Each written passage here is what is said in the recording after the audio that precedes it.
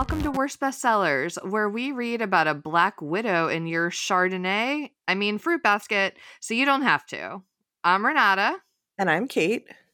And for this episode, we read Nancy Drew number 111, The Secret at Solaire by Carolyn Keene. Joining us to discuss this cautionary tale about the dangers of MLMs is Kristen, former camp counselor and budding Nancy Drew expert. Hello. Hello, Kristen. Welcome back to the podcast. Thank you. I was so excited when you asked me to be on this one that Nancy Drew accidentally became my entire personality between now and then. Yes, perfect. That will make up for me being fairly Nancy averse, I'll say. To the point where when we were talking about like what to do for Flashback Summer, and I was like, oh, Nancy Drew. God, I can't believe we haven't done Nancy Drew before. And then I realized we did do Nancy Drew. It was one of the episodes that I missed because I was like, well, I don't care about Nancy Drew. Like, go ahead without me because I have to move. So much long ago in the depths of podcast history, there is a previous Nancy Drew episode that I forgot about. And here we are. I didn't. And I went back and I listened to it because I want to make sure I'm bringing exclusively new Nancy Drew content. So I didn't want to repeat anything that had already been said.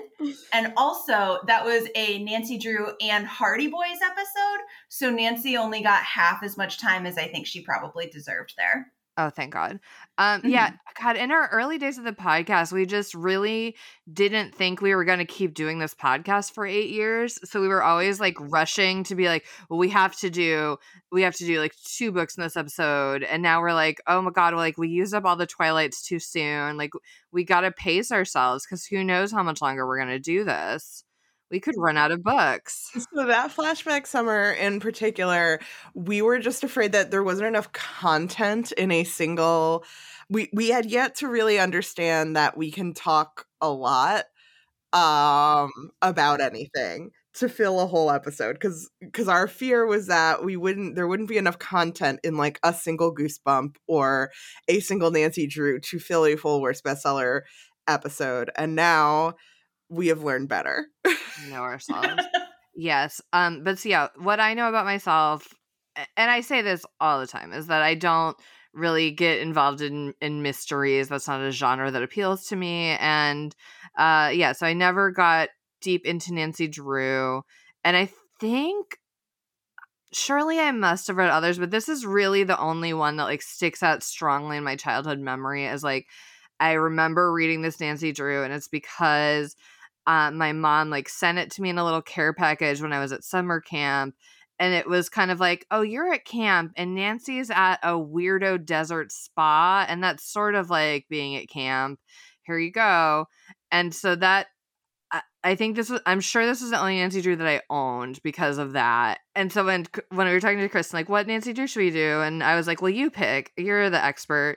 And she foolishly kicked it back to me. Actually, you were like, oh, I think we should do one of the Nancy Drew files.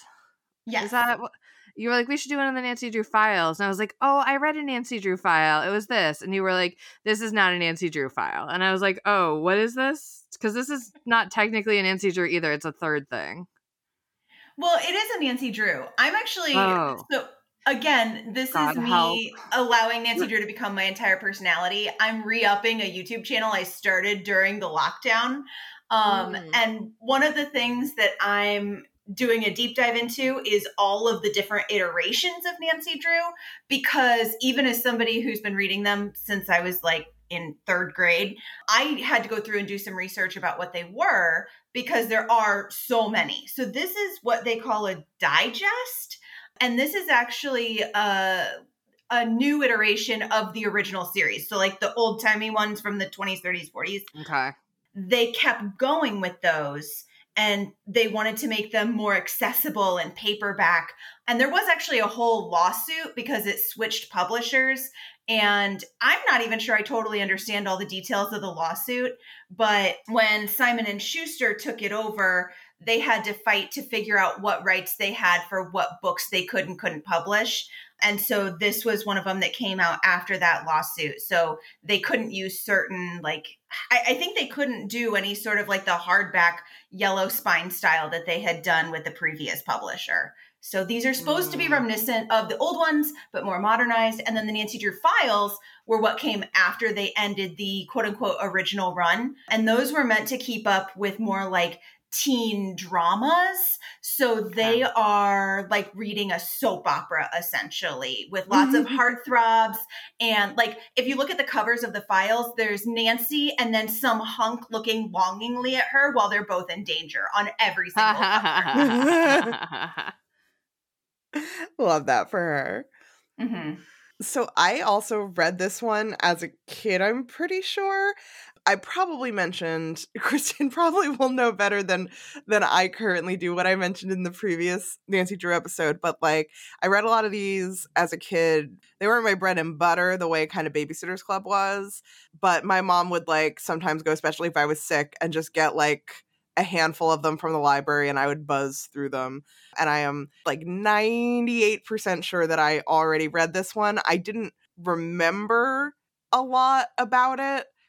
But it like I wasn't like when I started it wasn't like, oh yeah, I read this, you know, this is the bad guy and this is what happens in this. But like as everything happened, I was like, oh yeah, I do actually remember this having happened before.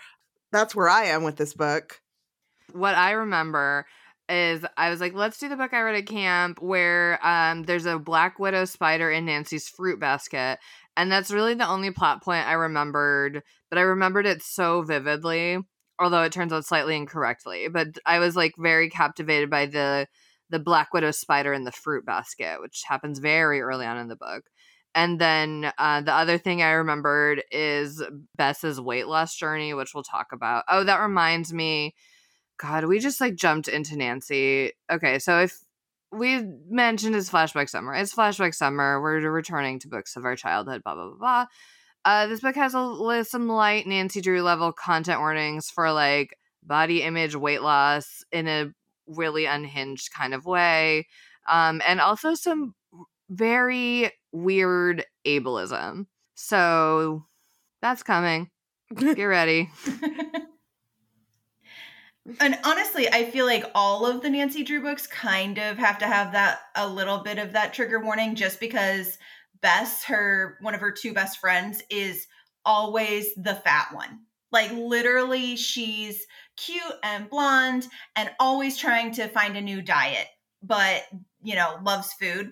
And they give her a hard time. And this is series wide. Like, oh, and Bess wanted to go get ice cream. And they're like, oh, Bess, you're the fat one. But then also Nancy is like, okay, but like I could go for ice cream. Nancy's never the fat one. It's just Bess. But I don't know. That's established through the entire canon.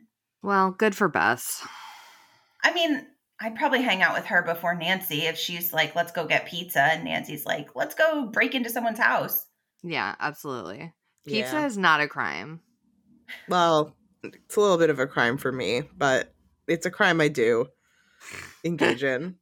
Lactate's a thing. The only victim of the pizza crime for me is me. So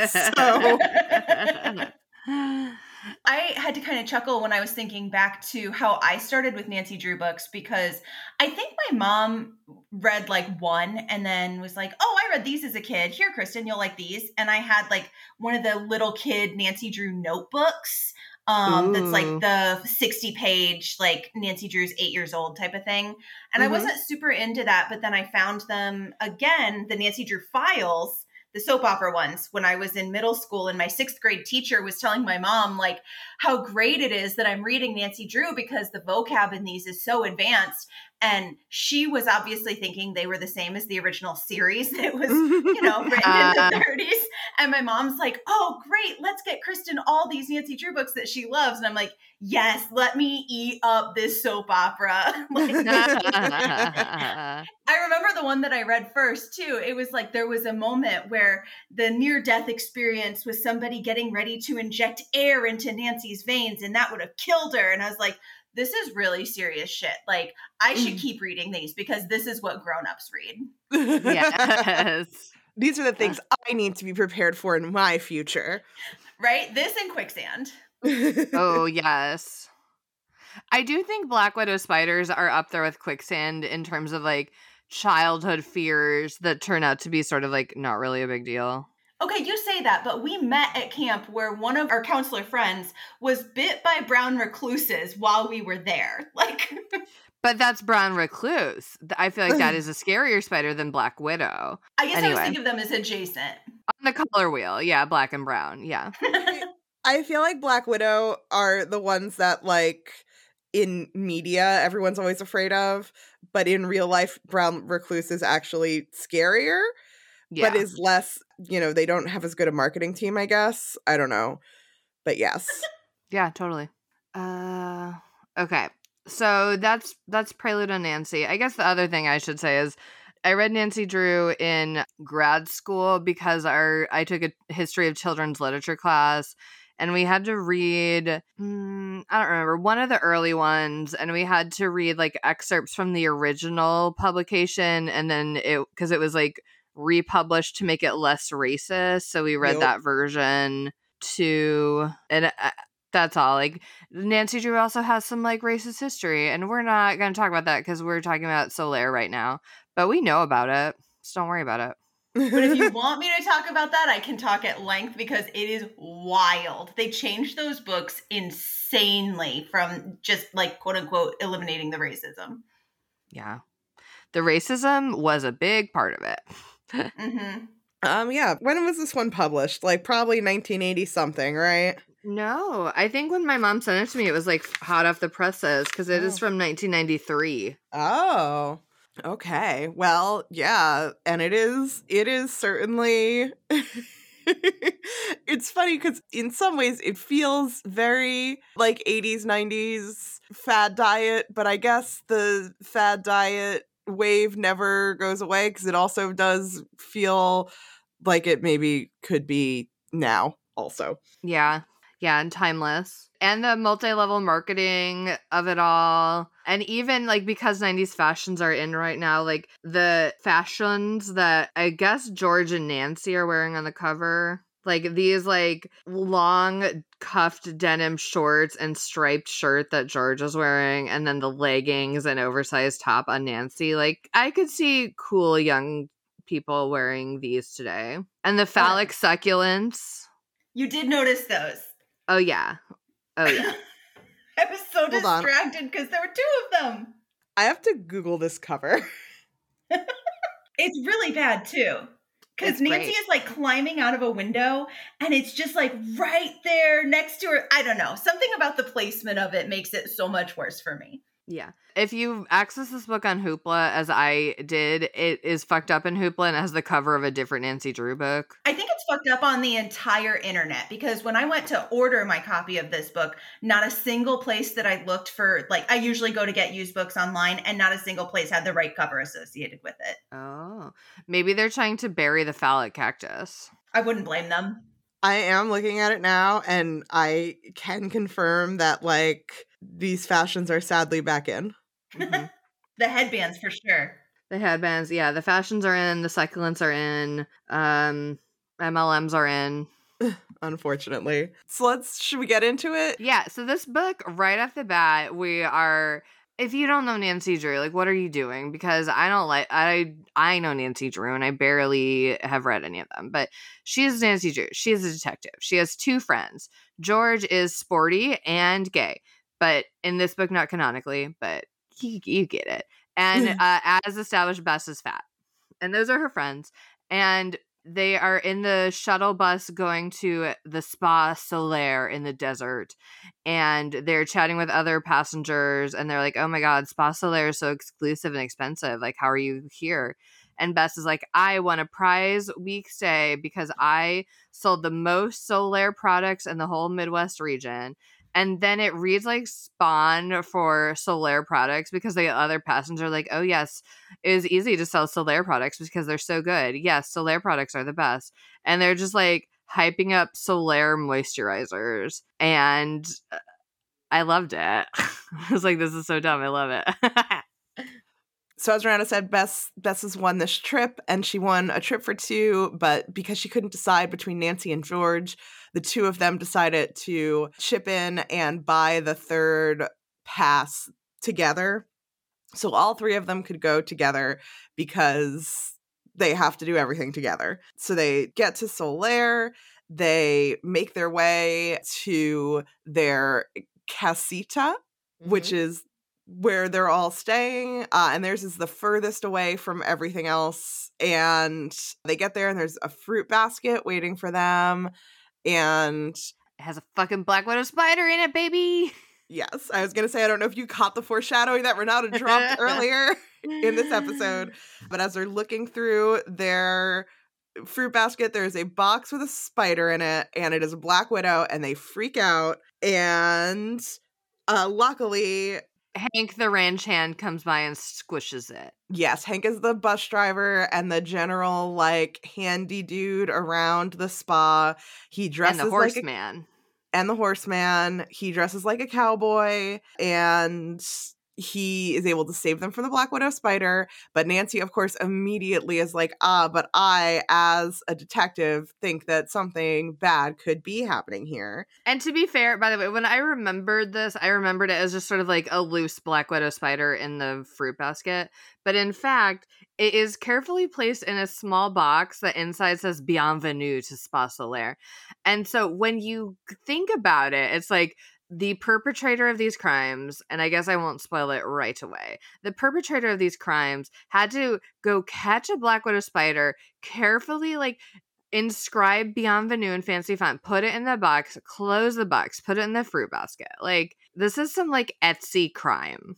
I would read that book series.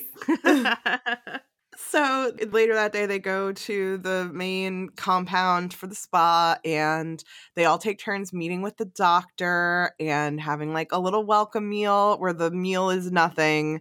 It's like teeny tiny portions of food. When they meet with the doctor tells Nancy that she's perfect but could work on her aerobics a little bit. But unfortunately, the doctor does tell Bess, who is constantly, as we mentioned, trying to lose 5 pounds, that she doesn't have to lose 5 pounds. She has to lose 6 pounds. She's such a porker. 6 whole pounds. Like I mentioned, this was the other thing that was really formative to me. Like, the concept of like someone, like an individual pound mattering that much. Like, it's not like, oh, it was 5 pounds, but it was 10 now. Like, I actually have to lose 10 pounds. Like, she's not that fat. She doesn't need to lose 10 pounds. She needs to lose 6 pounds. Like, I can't comprehend that. But that really, like, definitely stuck with me. Not great. No. Not great.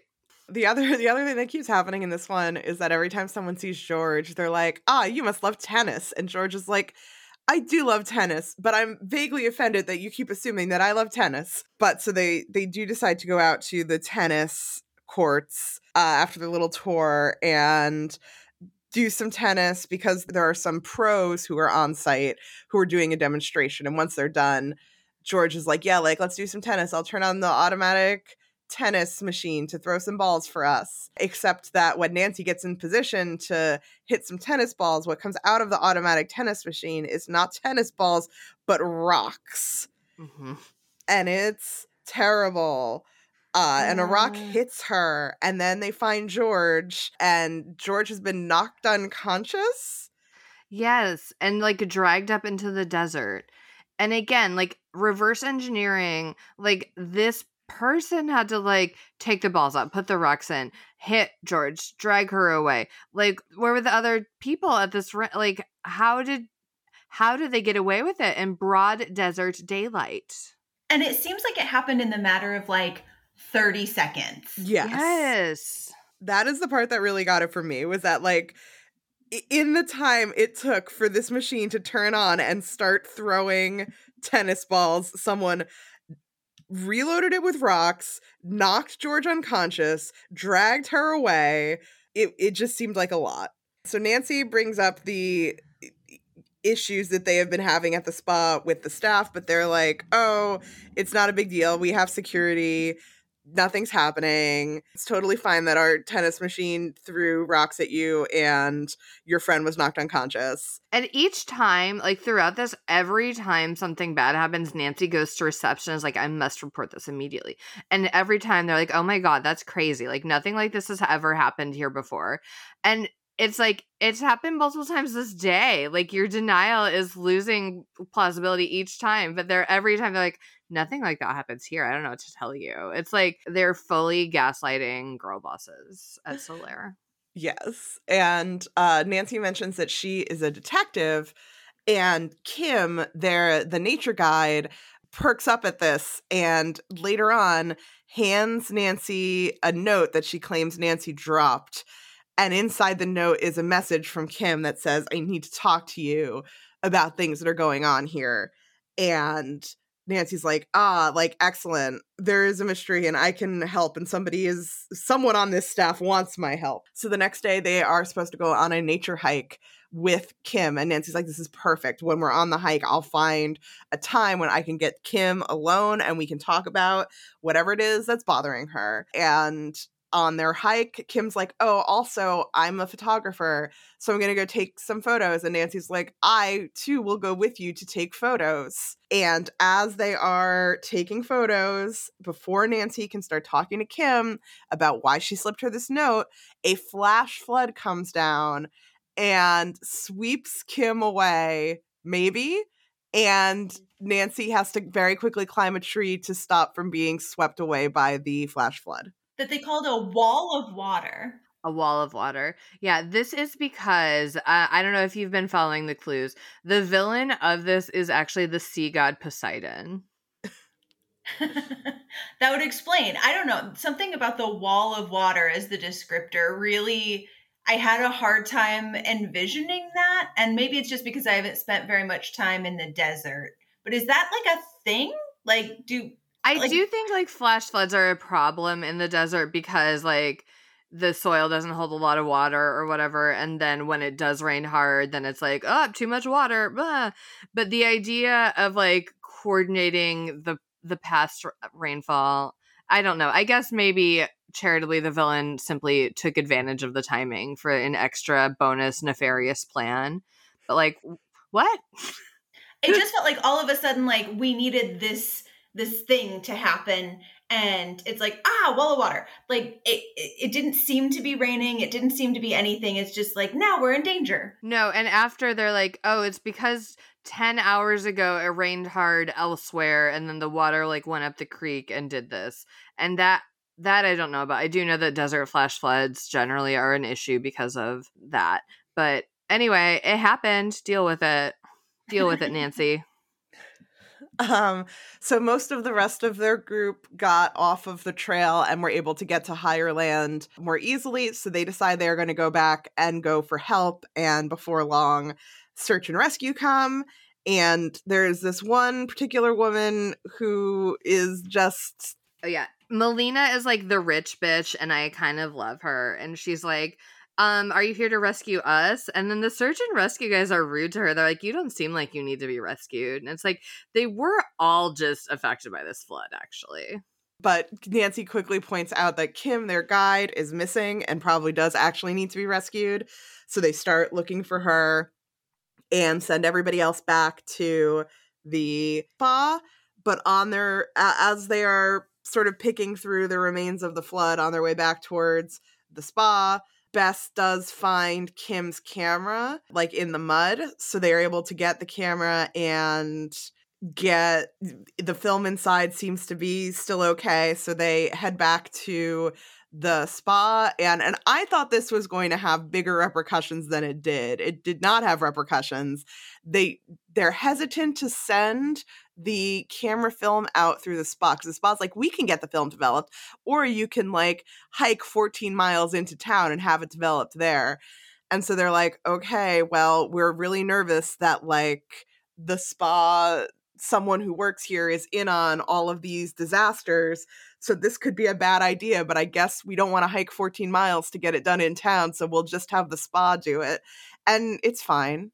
They send the photos back and they seem to be fine. And it's like cheerful too when they give them back. Like she hunts them down. It's like, oh, your pictures are here. Aren't you excited? Like it's never mentioned again. Yes. They do get a clue from the photos, but the spa people don't give a shit about the film. Yes. And that's what I was, when they were like, oh yeah, the spa people, I was waiting for the moment when they were going to be like, there's pictures missing, like I can tell, but there wasn't. Anyway. Which arguably would have been a better subplot. Yeah. Yeah. The spa people aren't trained detectives, so they would not have noticed the clue that Nancy noticed, so they were like, these photos are fine. So they have to, go through their regular spa routines despite this disaster. So they all have to go to the gym to do their workouts and strength training that is assigned to them at this spa. Bess is in love with the trainer, Alan, and his training routine for her. She gets obsessive about doing the exercise that he assigns to her. And while they are in the weight room, at one point, a cable on one of the weight machines snaps, and one of the people who's at the spa pulls a tendon or something in her arm because of it. And, it's yet another terrible thing that has happened. And upon further examination of it, Nancy sees that the cable for the weight machine has been cut clear through, not frayed or anything. Yep. So someone has clearly done this on purpose. And Alan insists that he checked the machines and they were fine before this strength training class, and he had nothing to do with it. And no one really seems to accept that the cord was cut, even though it very clearly was. Mm-hmm. He was the one who also checked the tennis ball machine that sent rocks at George too, or at Nancy too. Okay. Yeah, because nothing like this happens at Spa Solaire. Nothing.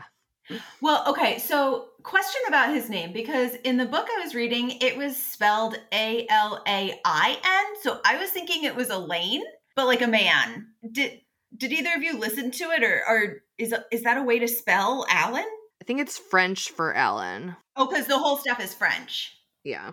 I listened to it, but I didn't listen to an audio version. I had the accessibility speaker on my phone read it to me. So hang on. I've pulled up a video how to pronounce Elaine. Okay, according to this YouTube video, French names pronunciation guide, we're all wrong, and it's Alain. Alain. Okay. Alain. All right. But yeah, apparently had a French Canadian accent too. Yeah, his friends call him Al. So they don't, but we can call him Al because we're American. Dirtbags. So they have had a hard day where no one believes that anything is going wrong at the spa.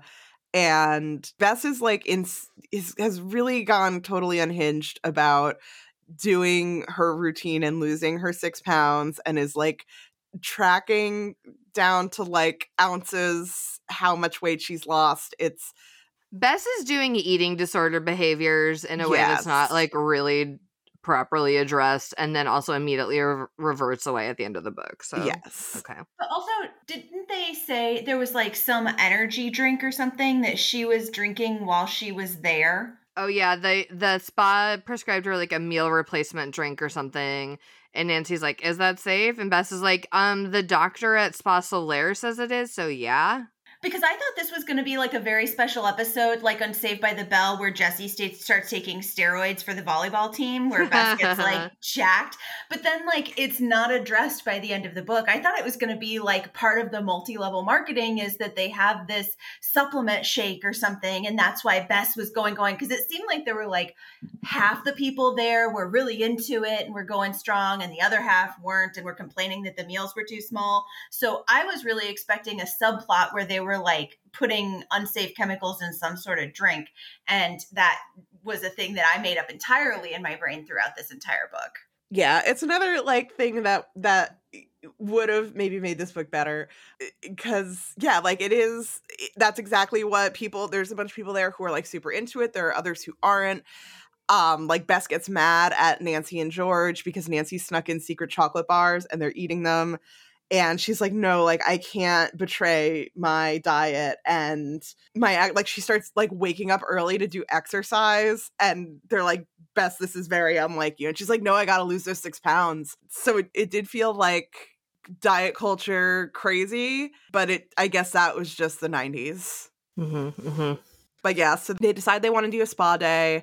So they use the spa facilities and they get like facials and massages. And while they're there, Melina, the rich person from the city. You can say rich bitch. You can say it. Okay. Sorry, I wasn't not saying it on purpose. You just like paused, and I was like, she's a bitch, and I respect her. She comes in and she's like, what are you doing? Mud mask? Can I have one to go? And they're like, no, you have to do mud masks for here. And she's like, okay. And then she's like, never mind. And she like storms out. And Nancy's like, wow, I think Melina just needs a friend to talk to. And Nancy also gets the photos that she had developed back. And in it, there's one photo where you can see someone in the background. You can't see who it is, but you can see like the arm of their shirt. And it's right before Kim disappeared and the flood happened. So they think that this is a clue. So they decide they're going to see if anyone who works at the spa has a shirt that matches the pattern of the plaid and that maybe they're involved, because it's possible that Kim has been kidnapped and was not swept away by the flood, but that this is part of whatever it was that she was going to tell Nancy about. Yeah. And it's a flannel shirt. And they're like, no one wears flannel in the desert. It's too hot. But what if someone did wear flannel? Well, it'd probably be Hank the Horseman. Yes. They rule out a bunch of people and decide that Hank is a good candidate. And they figure out that he lives on the property. So Nancy's going to break into his home. And this, like, the fact of this being the 111th book, like, really makes some of the errors the girls make, like, really ridiculous. Like, it's not your first rodeo. It is your 111th rodeo. And you're out here wearing, like, loose accessories for your B&E job, Nancy. Get it together. You should know now, like, everywhere you go, you should be packing, like, a navy blue catsuit and like a beanie hat to disguise your features. What the fuck are you doing? Okay, it's actually funny that you say a beanie because I was watching the first season of the Nancy Drew TV show on the CW, and you can tell, even if they don't say in the show that she's going to break in somewhere, but she puts on a black beanie as like a warning to the audience that she's going to be breaking in somewhere. And so that was actually what I started my YouTube channel doing, was just commenting on those videos. And I referred to it as her beanie. And I'm pretty pleased with myself about that. Yes. But she did not have that at Solaire, unfortunately. Yeah, and just like, girl, what are you doing? Like, she's probably wearing exactly the outfit you see in the cover of the book, where she is doing her B&E at this, like, very low to the ground window that is a weirdly designed house. But anyway, she does. She breaks into Hank's house and finds the shirt, but also loses her dumb bracelet inside his house. But more important even than the shirt is that she notices some artifacts from Hank's past, including some old newspaper clippings that talk about a woman named Heather Sinclair, who was an equestrian who was blinded by unsafe makeup from this French company, and her father, Henry, who had to sell his ranch in order to pay for her trial, her suing the company. And they did win their case, but the company disappeared before they could pay out the settlement. And Nancy is like, maybe Hank is sometimes the nickname for Henry. Maybe these things are connected. So yes, she gets some important clues about what is possibly going on, and then immediately calls her father and asks him to do some research for her. I would like to do a mini dramatic reading of the full text of the phone call to her dad. Hi, Dad. Yes, we're all fine. I was wondering if you could do a little research for me. I need to know anything you can find out about a French cosmetics company called Janus and an American girl from Tucson named Heather Sinclair, who was blinded by one of their products. Also, anything you can find on Jacqueline and Laurent Roger. And then it says like she chatted for a few minutes and they hung up. But like basically she's calling her dad and just like giving him a little info dump and then like, well, bye. And then he calls back later that night, and this is 1993, so like he couldn't just Google it. But he is like, yes, I have found many relevant details for you. Here you go. Love you, daughter. Goodbye. Maybe he has like, secret lawyer Google. Secret lawyer Usenet. He got into alt.lawyer.stalking. I don't know. He did it. He made his paralegal run to the library and do all this research so that he could call his daughter back on her vacation and tell her all this information. Mm-hmm. But yes, so they have all of this new information. They think that Hank is probably the one who might be behind this. And then they find out that Kim has sent a letter to the spa and has basically been like, hi, everyone. Wow, that flash flood was scary. I ended up far away and it made me rethink my life. So I'm quitting my job and never coming back. Bye. And they're like, so the case is closed. Kim is fine. And Nancy's like, this doesn't feel weird to you? That you think that's normal? You think this is, she didn't come back and get her stuff or anything? She's just, okay, sure. And obviously thinks that it is fishy. And they later are doing another exercise day where they're running around the spa grounds. And how did you pronounce his name again? Alon? Yes, or just call him Al. Al, okay. Al is particularly nagging Nancy for her inability to keep up with the run that they're all on. And so she gets so mad at him that she sprints the last few steps. And as she's crossing the finish line, which is the opening gates of the spa, there's a big crash behind her, and it turns out that the sign for the spa, which had been hanging up over this archway, has fallen and nearly could have killed her and the person behind her. And she shows Al that the strips of rawhide that kept it tied to the arch have been cut through, and he has to admit that this is like the second time in 2 days that something like this has happened, and something bad is clearly happening here. Mm-hmm. Another general thing about the vibes of the spa is that Nancy's snooping is constantly being curtailed because staff is always escorting her from places, and she's like, what, are we like prisoners here? And they're like, no, but safety is important to us, so you need an escort. And she's like, but I thought bad things didn't happen here. And they're like, yeah, it's because of the escorts that nothing bad happens here. And it's really, I mean, if you think about it, it's just like a microcosm of the police state. So Nancy has, at one point that I forgot to mention, looked up Kim's mother's phone number and called her and been like, hey, Kim's mother, hi, it's me, Nancy Drew. Have you heard from Kim lately? Okay, bye.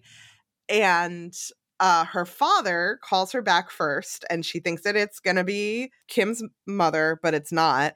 And he tells her about the lawsuits and everything that had happened with Heather Sinclair and another young girl who had gotten like disfigured from using the moisturizer. Yeah, the moisturizer from this other French cosmetics company.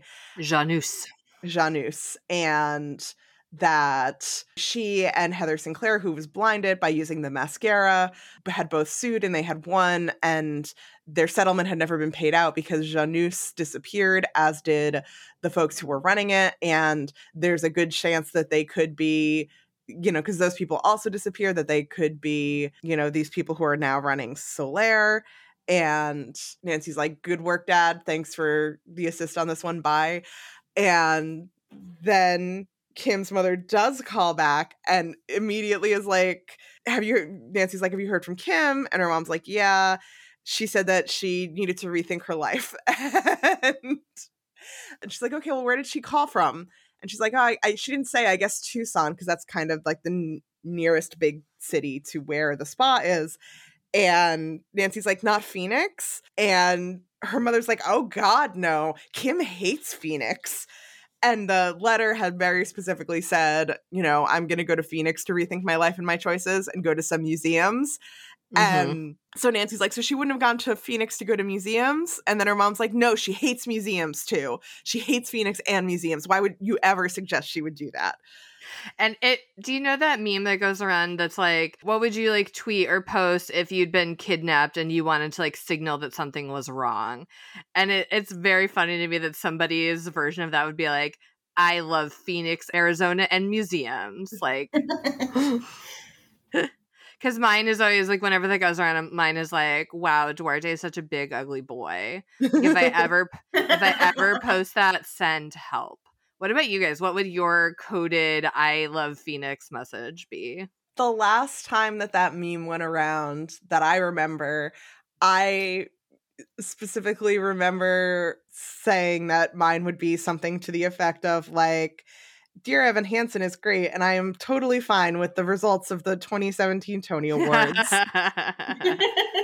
Oh, that's a chill down my spine. I think mine would be, I just watched the movie License to Wed another time, and I'm so happy with my life decisions. Wait, I don't know that movie. What is it? Oh, it's so bad. It has Robin Williams, Mandy Moore, and John Krasinski in it. Oh, I vaguely remember this coming out. Right, because it wasn't worth remembering. But yeah. I managed to have to see it 3 times when it was in movie theaters. What? Yes. Look, I was starting college. I was learning social situations, and it just ended up that way badly. So now I have like an intrinsic hatred for that movie, no matter the situation. So if yes. Also, I, as somebody who's been married twice and never had a wedding movies are not my thing. That's my call for help. License to Wed. Okay, I'll keep that in mind. If I ever see that come up, I will call 911. I'm glad I put this out there, though, because I'm not sure my hatred for that movie is as well known as it should be. Yeah, I had no idea. Okay, I'm glad we had this talk. So anyway, Kim needs help because she would never go to a museum in Phoenix. Yes. So obviously she's been kidnapped. Yes. And so they're like, oh, well, who could it be who is on the staff? Like, they're still like they sort of think it's Hank, but they're also kind of like, it could be someone else. We don't know. The problem is everyone is so suspicious because they're all French, and you know how French people are, especially to Americans in the 90s. Yes. Terrifying. So the next day they're going on a field trip to like an old-timey part of Tucson that has like real food and real shops and things in it. And they're very excited because they can eat regular food. And while they're there, there's a movie filming there that's filming like a scene where a stagecoach goes off a cliff and Nancy is snooping around and gets knocked upside the head and wakes up when she is in the back of a stagecoach tied up, and she can hear the instructions for the stagecoach from the stunt people being like, okay, well, set it on fire and then send it off the side of the cliff. And she's like, aw, shit. So she does manage to make her way out of the stagecoach, and she does ruin the shot for the director, who's very mad about it. And then Nancy's like, also, hi, I'm a teenage girl who's going to be murdered in the back of your stunt thing. Yep. And then it goes so off the rails in a way. I didn't remember any of this. Like, to the point where I'm sure that I finished reading this because that's the kind of kid I was. Like, if you give me a book, I would read the whole thing. But it didn't seem familiar to me at all in the way that Fruit Spider did. This car. So there's this thing where the girls see Hank getting away. So they're like, we need to follow him. They steal a car from Al. And then, like, because they're like, oh, maybe he's in on it too. But then it's revealed that he's not a trainer. He's a bodyguard that was hired by the people running the spa to protect them because they were being blackmailed. And he was supposed to figure out who the blackmailer was because they thought it was someone on staff. And he ends up sort of like teaming up with Nancy, but sort of not, because he's like, like you ruined everything. I was like building a case against this blackmailer because we knew it was Hank, but we needed proof. But you fucked it up by meddling. And she's like, oh, well, if you're so smart, like you guys didn't even know that Kim was kidnapped. You thought that she went to Tucson to go to or went to Phoenix to go to museums, like a fool. And he's like kind of grumbly about that. And they together, he's like, okay, well, I know where Hank's other secret house is. So let's go up to his other secret house and see if we can find any clues there. And they do go to his other secret house. And Nancy goes into the basement. She's able to pick the lock for the basement, and they find Kim there. And they're like, yes, we can now prove that she's been kidnapped, except that Heather Sinclair, the equestrian blinded by the French mascara, who is Hank's daughter, locks them all in the basement together in the dark so that they have to understand the darkness that she feels all the time forever. Yeah, and this is where, remember when I said it gets real ableist? Here we are. Here we are in it. Because, like, the state of being blind has, like, fully made her, like, I mean, insane. Which, in the parlance of the book, like, she is insane. And she is just, like, this cartoon villain who's like, hee, like, I'm blind and now I have no reason to live because my life as a blind person is so miserable. And it's, like, blind people have satisfying and fulfilling lives. And it's fine. Like... Also, it seems to have made her like so fully unhinged that she's like, if I hear you trying to escape in there, I will burn the whole house down. Yeah, because she's like, I don't care if I die because my shitty life as a blind woman is, I might as well just like kill myself in this fire too. Like, ma'am, what? And they seem to introduce her like legitimately out of nowhere. Like, I didn't know, maybe I missed something, but I didn't know she was in the house. I didn't even realize that she was going to be a character in this book because they'd already introduced like 14 other characters. And all of a sudden, I heard her voice when I was reading it in like the Wicked Witch of the West, because she was so like, I'm going to get you too, my pretties. And then you hear the match light over the top of them. It was so bizarre. Like, it felt like it was out of a cartoon or a different series altogether. Yeah, it was like, we knew that she existed because Nancy had found the clippings when she was doing her B&E, but it was a surprise that she was because when they go into the house, like, they think the house is empty and then they are all in the basement. So I think the implication was maybe that she was out of the house doing her evil blind girl shit and then she came back in and realized they were in the basement. I don't know. It's wild. Yeah, so they are like, oh, well, we're trapped in the basement now. We have one flashlight, but the batteries aren't great. They do find that, conveniently, Hank has stored all of his evil documentation in the basement, along with his kidnapped charge, his hostage. So they do learn a lot. They do get to, like, do some info dumping to the audience about what has been going on. And...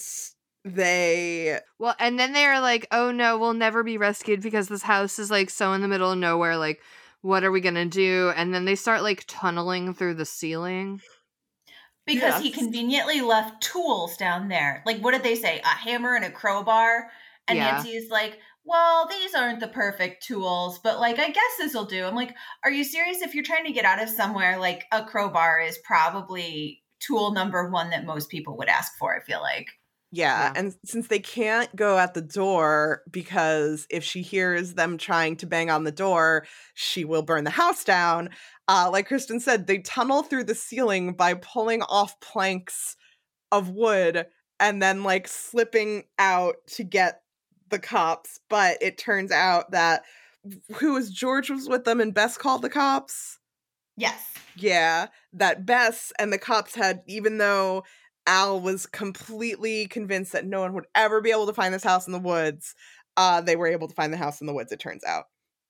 Which, side note, I do feel like this was kind of interesting. Bess wasn't with them for reasons. I can't remember why, but she was kind of mad because she had a crush on Al and sort of thought that Nancy was looking for mysteries where there weren't any just because like she likes to solve a mystery.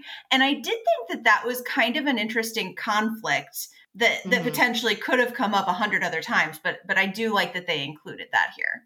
Yeah, but the problem is it's only because Bess is like fully brainwashed by the spa and diet culture. Yeah, they could have dove deeper into that Nancy's like own psyche there and made that more interesting, but they only had 150 pages. Yeah. So they get rescued, and Hank implies that there is some other terrible thing that he has set up that will happen because there's like 1 day left of spa week, but no one will believe Nancy when she says like, no, he has something else planned. And they're like, no, like we would never allow that. Our security's too good. And it turns out he did have something planned. And what he had planned was that he had somehow switched out all of their big cardboard, like, posters for their big MLM push the next day, where they're like, buy our products. Here's how great they work. Here's pictures of people using them. And had switched a bunch of them out with pictures of Heather and the woman who had been disfigured by the products, and like the court case and things that make it clear that the people who are running the spa are also the people who were running the old French cosmetics company. And that was his grand finale for sabotaging and blackmailing this spa. And everybody sees it, and everybody knows that these products are bad and that they did this bad thing. And it turns out that Melina, the rich girl, is the sister of the person who got disfigured using the products. And that's why she's there, because she was working with Hank in order to do this last presentation and bring down this company. Let me read aloud Melina's mini villain monologue. I'm fine. The ones who are not fine are the people who believe that Janus Cosmetics were safe. You ruined my sister's modeling career. She's the girl in that poster with the badly damaged skin. She's still living in seclusion in France, afraid to show the world her face. And you blinded Heather Sinclair. She held up a picture of the sightless girl and showed it to the crowd. Everyone gasped. And there's a lot to unpack here. First of all, again, if you have a facial disfigurement, like, obviously people can be dicks about it, but, like, you don't have to go live in seclusion. Like, man. I mean, unless you want it to live in seclusion, which I do feel like a lot of people would, but this girl does not. She's afraid to. Yes. And then to show up a photograph of a blind person, I mean, how do you know from the photo that she's blind? I don't know. Exactly. I don't know. But the crowd gasps. I mean, I guess, like, sometimes if you look at a blind person, like, their eyes are not, like, focused, obviously, but, like, I don't know. I don't know if you would necessarily look at a photo and be like, damn, that girl's blind. Anyway, and, okay, the other thing that really gets me is that Bess is like, oh my god, I can't believe I've been, like, involved in this evil MLM selling these products that, like, maybe blinded people. And Nancy says, Solaire products may be perfectly safe. The regulations in this country are pretty strict. Like, Nancy, are they? And then, besides, Laurent doesn't strike me as the kind of man who makes the same mistake twice. Laurent, who's, like, running the spa and, like, constantly being like, no, there's no problems here. Everything's fine. Like, Nancy, what on earth has given you such trust in, like, A, these evil French people, and B, the American FDA? Neither of those are particularly trustworthy. It's true. Maybe in the 90s they were. Maybe. And by the way, and I'm not saying this in a, like, weirdo anti-vaxxer way, but just in a, like, most, like, supplements and stuff don't actually, like, need FDA approval and, like, whatever. Like, I believe in science, but I don't trust Nancy Drew's patriotic tendencies. But you don't necessarily trust the government. Thank you. Anyway, what? And then the book ends with, earlier Nancy revealed that she had packed some hidden chocolate bars and she and George eat one. And then at the end, Bess is like, wow, what a trip. You got more chocolate? And Nancy's like, yep. And then it ends. Yep. But they do make a point to let us know that Bess lost, what, like 3.5 pounds while she was there? Yeah. Which, like, okay. Okay. Yeah. So this, again, it was formative for me. And it was a quick read. Like, it's not that long. And there's kind of the James Patterson school of, like, many chapters with cliffhangers. And you're like, gasp, like, well, how's she going to get out of this? And then the next chapter, you're like, oh, that's how she got out of it. It's like, it's a quick read. I think, to me, what it drove home to me is that, like, none of these characters are, like, funny. Like, these aren't books that have a real sense of humor about them. They're very, like, here's a mystery, and I like sports, and I like chocolate, and, like, I do the mystery. And, like, I'm obviously these books are, like, very popular, very influential, blah, blah, blah, but, like, there's not a lot for, like, my reading sensibilities to, like, grab onto here. And some of the moments that I thought were going to be, like, comedic relief, I think it was one of those things where I was laughing in the movie and nobody else was. Like when Al jumps on the hood of the car and all of a sudden like, Nancy feels like she ran him over. Like, oh no, that was supposed to be like we're in an action movie. Got it. Yeah, yeah. Yeah, it feels like for this particular book, a lot of the comic relief was perhaps intended to be around, like, Bess losing weight and, like, oh yeah, you know, like, Bess, like, you know, there's Bess pretending like she's gonna keep up this diet and things like that, like, that just aren't actually funny. You're right. I didn't even think of that. Yeah. Well, and then everybody's like, George likes tennis. Like that seemed to be a quote unquote joke. I did get you know, not like an out loud chuckle, but a little mental chuckle when George was like, why does everyone keep, one of the many times George is like, why does everyone keep thinking that I like tennis? And Nancy's like, well, you are wearing a full tennis outfit. Yeah.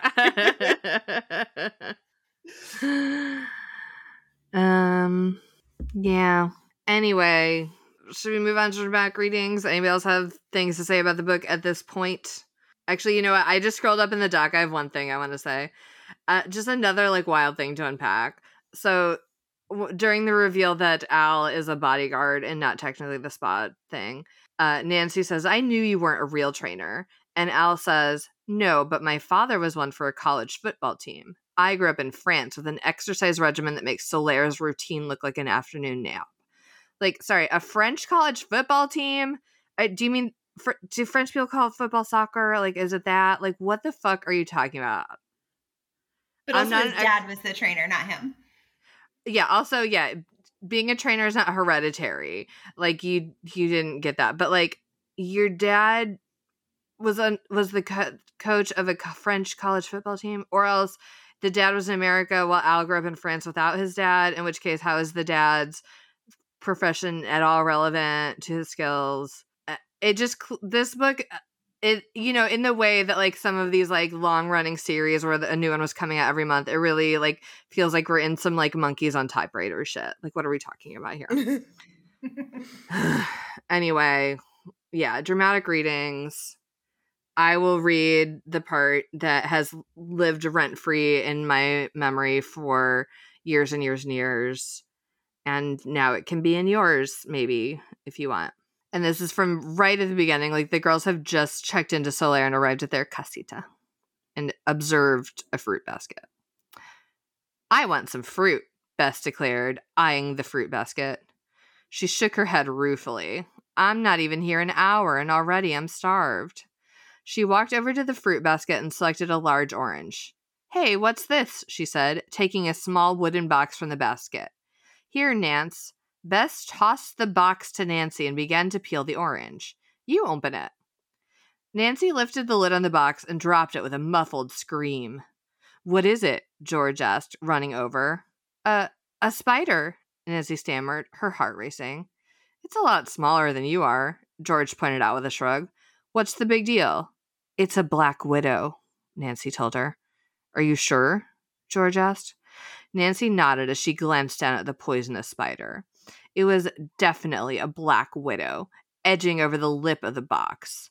At the bottom of the box was a note written in delicate, elegant script. Bienvenue, it read.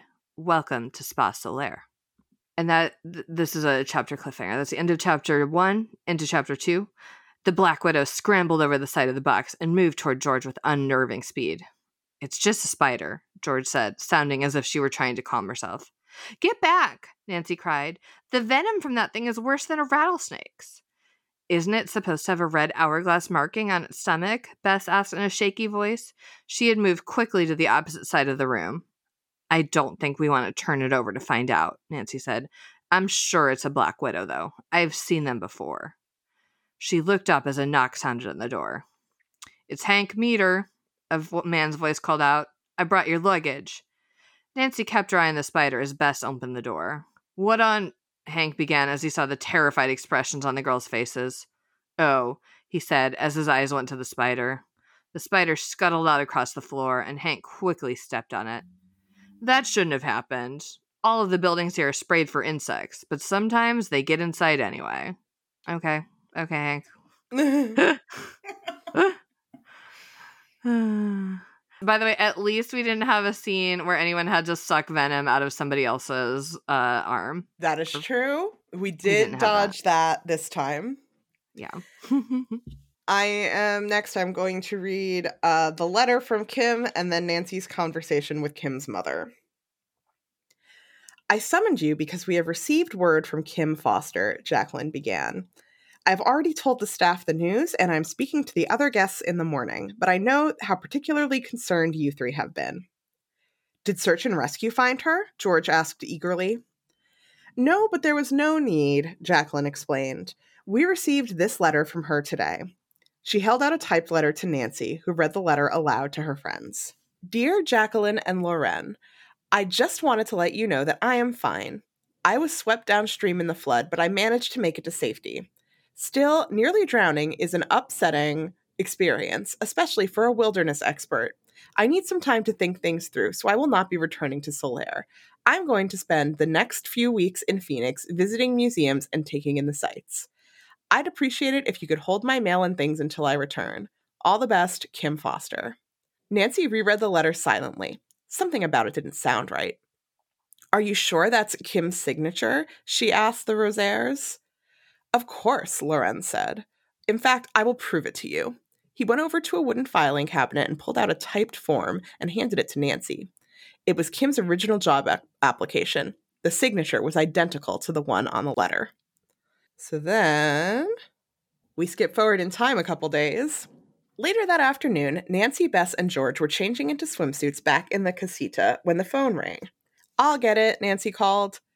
Ms. Drew, said an unfamiliar voice. This is Ruth Foster. You left a message for me. Yes, Nancy said. Your daughter Kim sent a letter to the Rosaires yesterday, and I was wondering if you had heard from her as well. Well, as a matter of fact, she called yesterday morning, Kim's mother answered. I was so relieved to hear her voice. Where did she call from? Nancy asked curiously. Tucson, I suppose, Mrs. Foster replied. I live about 60 miles south of the city. Kim told me she'd been caught in the flood but was washed onto dry land. The flood left her pretty bruised, and it took her a while to get back to civilization. Thank goodness she's so at home in the desert. Did Kim say where she was going? Nancy asked. No, but she told me she'd quit her job at the spa because she needed some time off. I guess she was anxious to get to Phoenix, Nancy said. That's what she wrote in her letter. Phoenix? Mrs. Foster echoed. Are you sure? That's what the letter said, Nancy said. But my daughter can't stand Phoenix, Mrs. Foster said. She calls it Congestion City. Her letter said she wanted to see the museums, Nancy explained. Museums? Now Mrs. Foster's voice was edged with astonishment. I haven't been able to get that girl inside a museum since she was 10. Kim's always been too restless to spend much time indoors. She's not happy unless she's hiking up a mountain or camping under the stars. Museums? Why, surviving that flood must have changed her whole way of thinking. I just don't understand it. Yeah. So, there we go. Museums. Kim, known museum hater. Yes. Okay, so I'm going to read the section where we see them actually enjoying parts of the spa life. She found George and Bess in one of the outdoor jacuzzis. Come join us for a sec, Bess called out. This water is so relaxing. How did your talk with Jacqueline go? George asked. What did she say about Kim? The woman didn't pay attention to a word I said, Nancy replied. That's terrible, Bess said. Nancy sighed. I know. So how was your afternoon? I went riding, Bess reported, and Hank was very nice. He's great with the horses. He told me he used to own his own ranch. Just like Henry Sinclair, Nancy thought. Then I went back to the gym and had a fitness session with Elaine Allen. Bess went on. Guess what? I've lost another 3/4 of a pound. And I had a tennis game with Lisette, George said. She's an incredible player. Nancy felt a sudden twinge of regret. Now that you guys are having a good time here, I hope I haven't blown it for all of us. What do you mean? Bess asked. I took a chance confiding in Jacqueline, Nancy said. She and Laurent are definitely trying to hide something, and now she knows I'm onto them, so I'm probably not her favorite guest at the moment. I just hope that I don't make things difficult for you two. We'll be okay, George assured her. If we can survive Elaine and the rabbit food they feed us here, we can survive anything.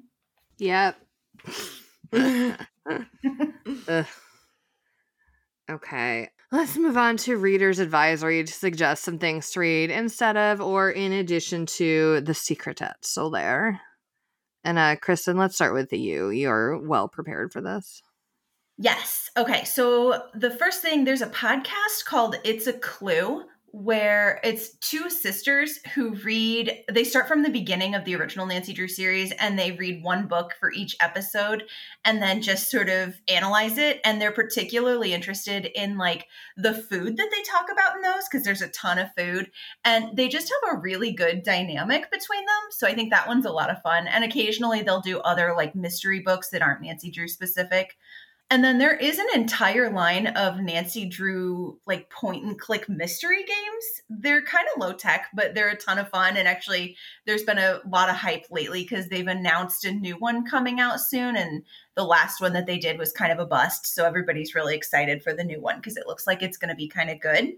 But I would suggest Secret at Shadow Ranch if you want to pick up with any of those video games. That's sort of a fan favorite. But be sure to avoid Midnight in Salem because that is unarguably the worst of them.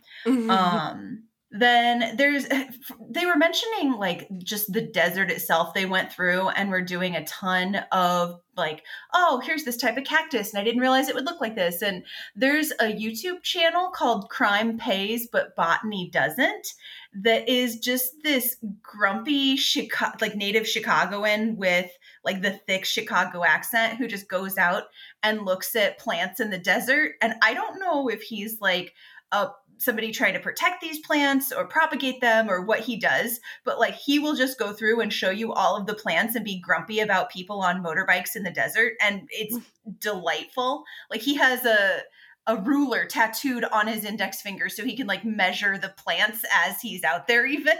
Wow. I don't know. Yeah, it's great. And then finally an actual Nancy Drew book. They did a graphic novel. I don't know if they did it as like a series. I know there's a couple of them, but I don't know if it's still going. But the first one is called The Palace of Wisdom, and it's by Kelly Thompson. And then it's the art is done by Jen St. Onge, Onge.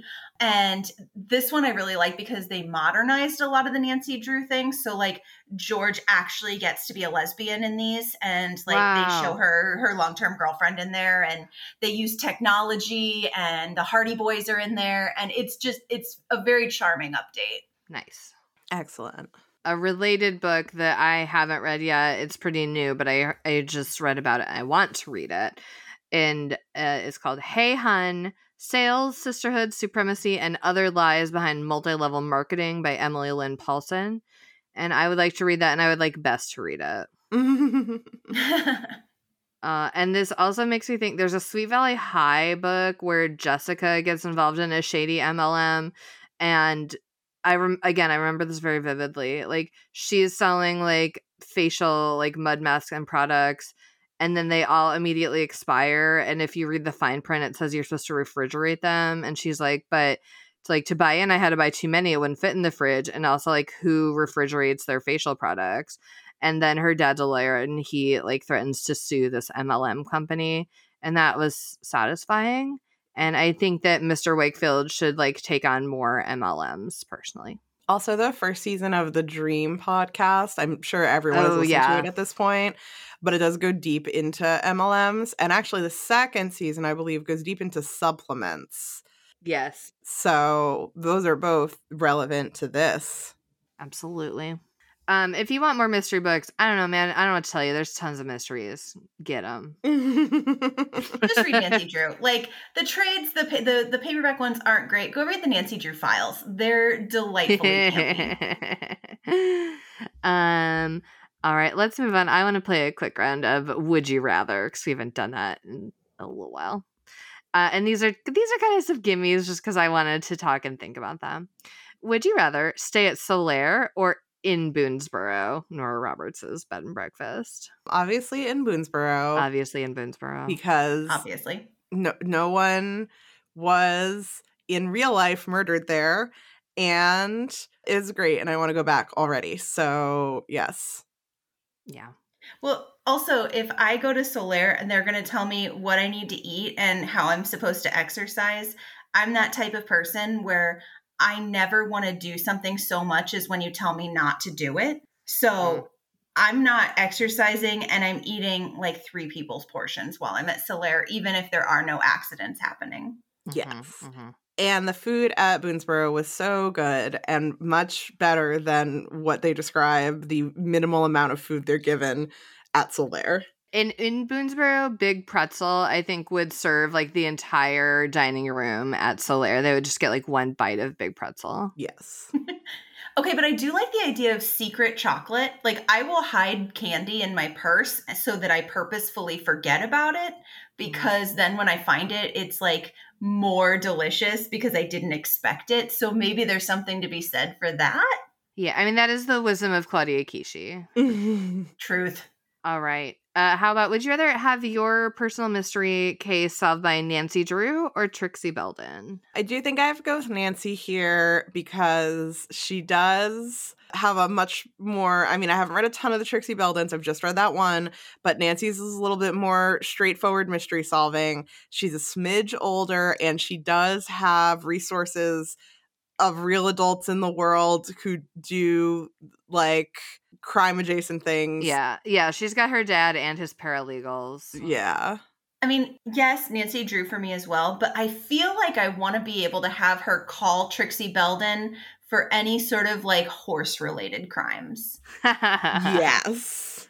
Yeah, if my mystery is a horse mystery, then that does change things. But I don't have a horse, so yet. I don't know. Yeah. So I'm going to Nancy for my mystery needs. I do think Trixie would be a better hang, though. Yeah, I would agree with that. I teach middle school, though, so I don't know if I want to hang out with other children. Yeah, I guess in that scenario, I was imagining if I were Trixie's age, I would rather hang out with Trixie. Okay, yes, that's fair. I'll give you that one because I bet Nancy Drew was a total stick in the mud in middle school. Absolutely, yes, a real Theo Boone. Okay, finally, would you rather, and we sort of already touched on this, but we just gotta ask, would you rather eat Solaire's rabbit food or eat at Steaks and Cakes, the fictional restaurant from Christian Mingle the movie that only serves entire steaks and cakes? I would obviously rather support our beloved sponsor, Steaks and Cakes, and eat there than eat the minuscule portions at Solaire. Absolutely. I want a cake. Give me a cake. Right? No cake to be had at Solaire. All right, good game. And now we'll move on to the rock, paper, snicked, where Kate will say who Dwayne "The Rock" Johnson would be if he were in this book, and I'll say who Wolverine would be if he were in this book. And Kristen will choose which most enhances the book, or she can just choose paper, which is to leave the book as is. If The Rock were in this book, he would be part of the search and rescue team, which we didn't like super get into this. We talked about it a little bit because we were talking about the flash flood in the desert. But the search and rescue team showed up so quickly because they had already been alerted that there was a lot of heavy rain, so that there was a possibility of flash flooding. And if The Rock were there, he would have been way on top of this, and he would have known the flash flood was coming.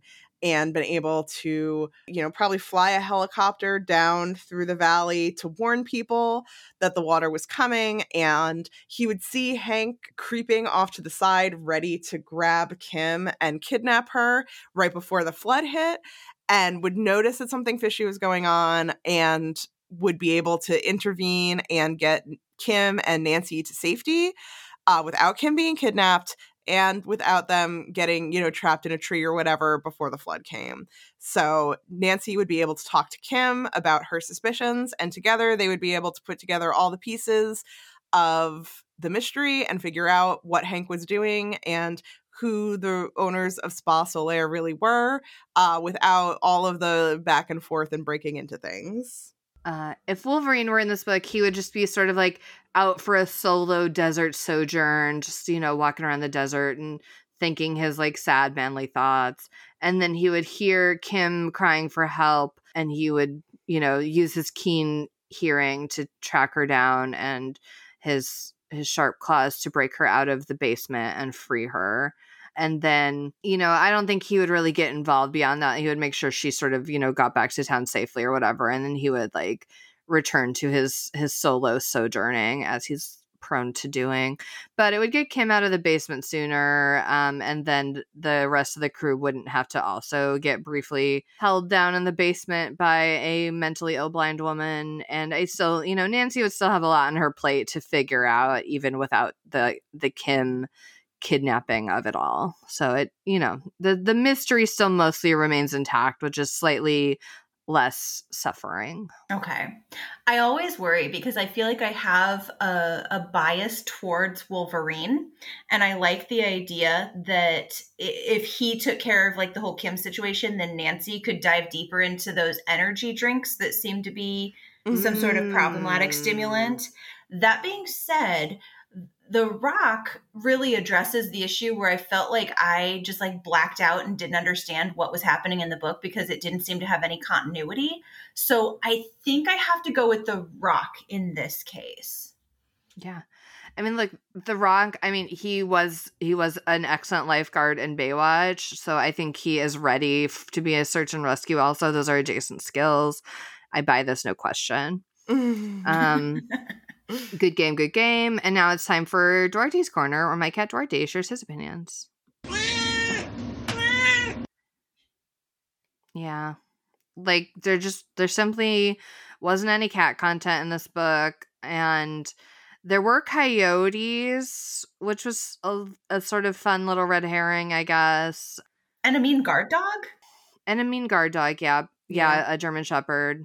We skipped him. But, I think it's too hot in the desert for a cat to really have much to do, and then there wouldn't be any good food for the cat. So as much as I love to read about cats, and I know you love that representation, I think maybe it is actually for the best that there weren't any cats at Solaire. Yeah. I did like the idea of a cat spa, though. That I think could go places. Yeah, for sure. And both like the cats could get their little treatments, but then it could also be kind of like a goat yoga where like humans go and get their treatments, and then the cats can like hang out with that. Oh God, I would go to that. Okay, you and I went different places because I imagined getting a pedicure from a cat, and somehow that was appealing to me. I would respect the entrepreneurship and the craft of a cat giving a pedicure with his. I guess he'd have to hold the bottle in his mouth, probably. I would support it. Anyway, Duarte, thank you for that. And don't worry, we will not put you to work in a spa because it will interfere with your podcast job. Yes. Okay, do any humans have any closing thoughts about this book? Not really. Or Nancy Drew at large, I guess. I have so many thoughts about Nancy Drew at large, but I'm going to spare you. About this book, though, I feel like if it had like 20 more pages, it could have really explored some interesting things. Like, I don't know. It was kind of meh overall, but I feel like it could have been better if it was just a little bit longer. Yeah. And maybe if there had been some sort of sensitivity edits regarding disability in particular. But it was 1993 and no one was doing that shit. Are you kidding? Yeah, this book, for as much as it like did live in my head rent free due to exposure to it at the correct time, I don't really like it. It's not a good book. And I don't really understand the enduring appeal of Nancy Drew. And I'm so sorry. And but you know, again, this is a me problem. I don't like mysteries. I don't like them unless, like, you know, I think what it is actually is that I only like the lowest of stakes of mysteries, like when it's really just sort of like gossip. I like gossip. I don't like a mystery, you know? But again, I understand abstractly that many people do like a mystery. So fortunately, there's plenty of them. It's true. All right. If you want to come find us on social media and, I don't know, share your interpretation of what a cat spa would be, you can find us on Facebook and Instagram at Worst Bestseller Spelled Normally. We are, against all odds, still on Twitter at Worst Bestseller with no S, because the S did get swept away in a flash flood, and we've been looking for it, but I don't know. Don't know if we're gonna find it. You can find us on Apple Podcasts, Amazon, Spotify, all the places where you find podcasts. And if you do find us there, please take a moment to rate and review. When you rate and review, it moves us up on the charts and makes it easier for new people to find us. If you don't rate and review, you will be subject to our new nutritional guidelines for the meals that we offer on this podcast. And our doctor has decided that you do need to lose 6 pounds. So they're going to be pretty tiny portions from here on out. We also have a Patreon available at patreon.com/worstbestsellers. Patreon is a service where you offer a small monthly recurring donation that goes to us to do things like keep our equipment up to date and keep our website running. And in exchange, there are perks for you, like a monthly additional bonus episode about whatever we're into, and stickers and postcards in the mail, and all sorts of other things that you can find out at patreon.com/worstbestsellers.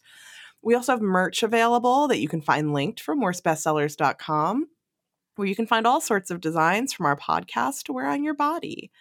And finally, we do have a Discord server for folks to chit-chat with other fans of the show. This is also linked at worstbestsellers.com. So come on over and share your thoughts about Nancy Drew or Riverdale or whatever you're watching on television, or the latest episodes, or pictures of your cats. Please, we could always use more cat pictures, especially. Finally, if you want to come talk to just me, I'm on Twitter still. I did get on Blue Sky. I'm on like all of the fake social medias now at Renata Snacks. I don't know why I said fake. I'm on all the social medias at Renata Snacks. I am at 14 across. And Kristen, where can people find you? I'm on YouTube and Instagram primarily as Kristen Sleuth. Kristen spelled with 2 I's.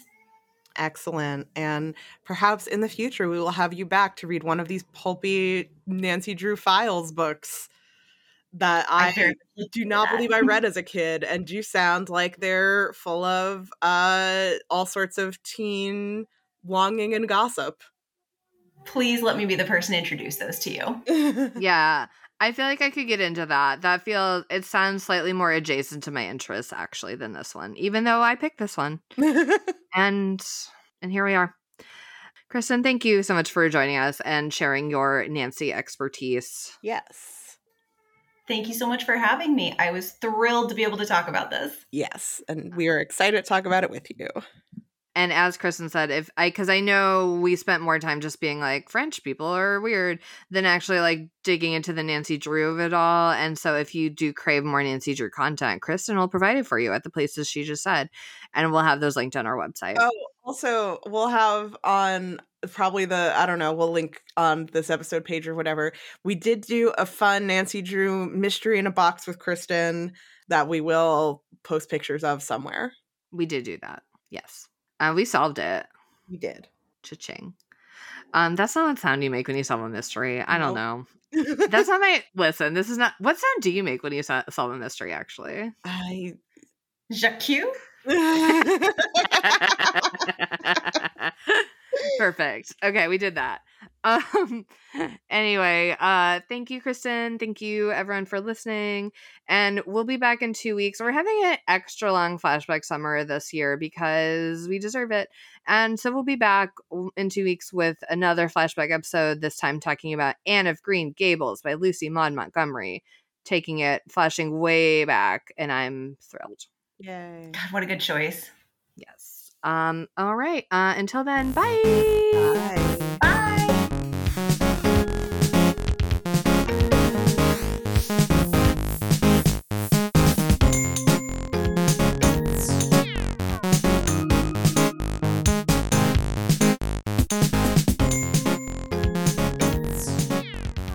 Bonjour, this is Julian the Frenchman who makes French pronunciation videos here on YouTube, and we are looking at how to pronounce this French male name, given name, a boy's name that is fairly common in France, even though it's more for older generations now. But how do you say it? Alain. Alain. Alain is how it's said in France. Alain. And now you know.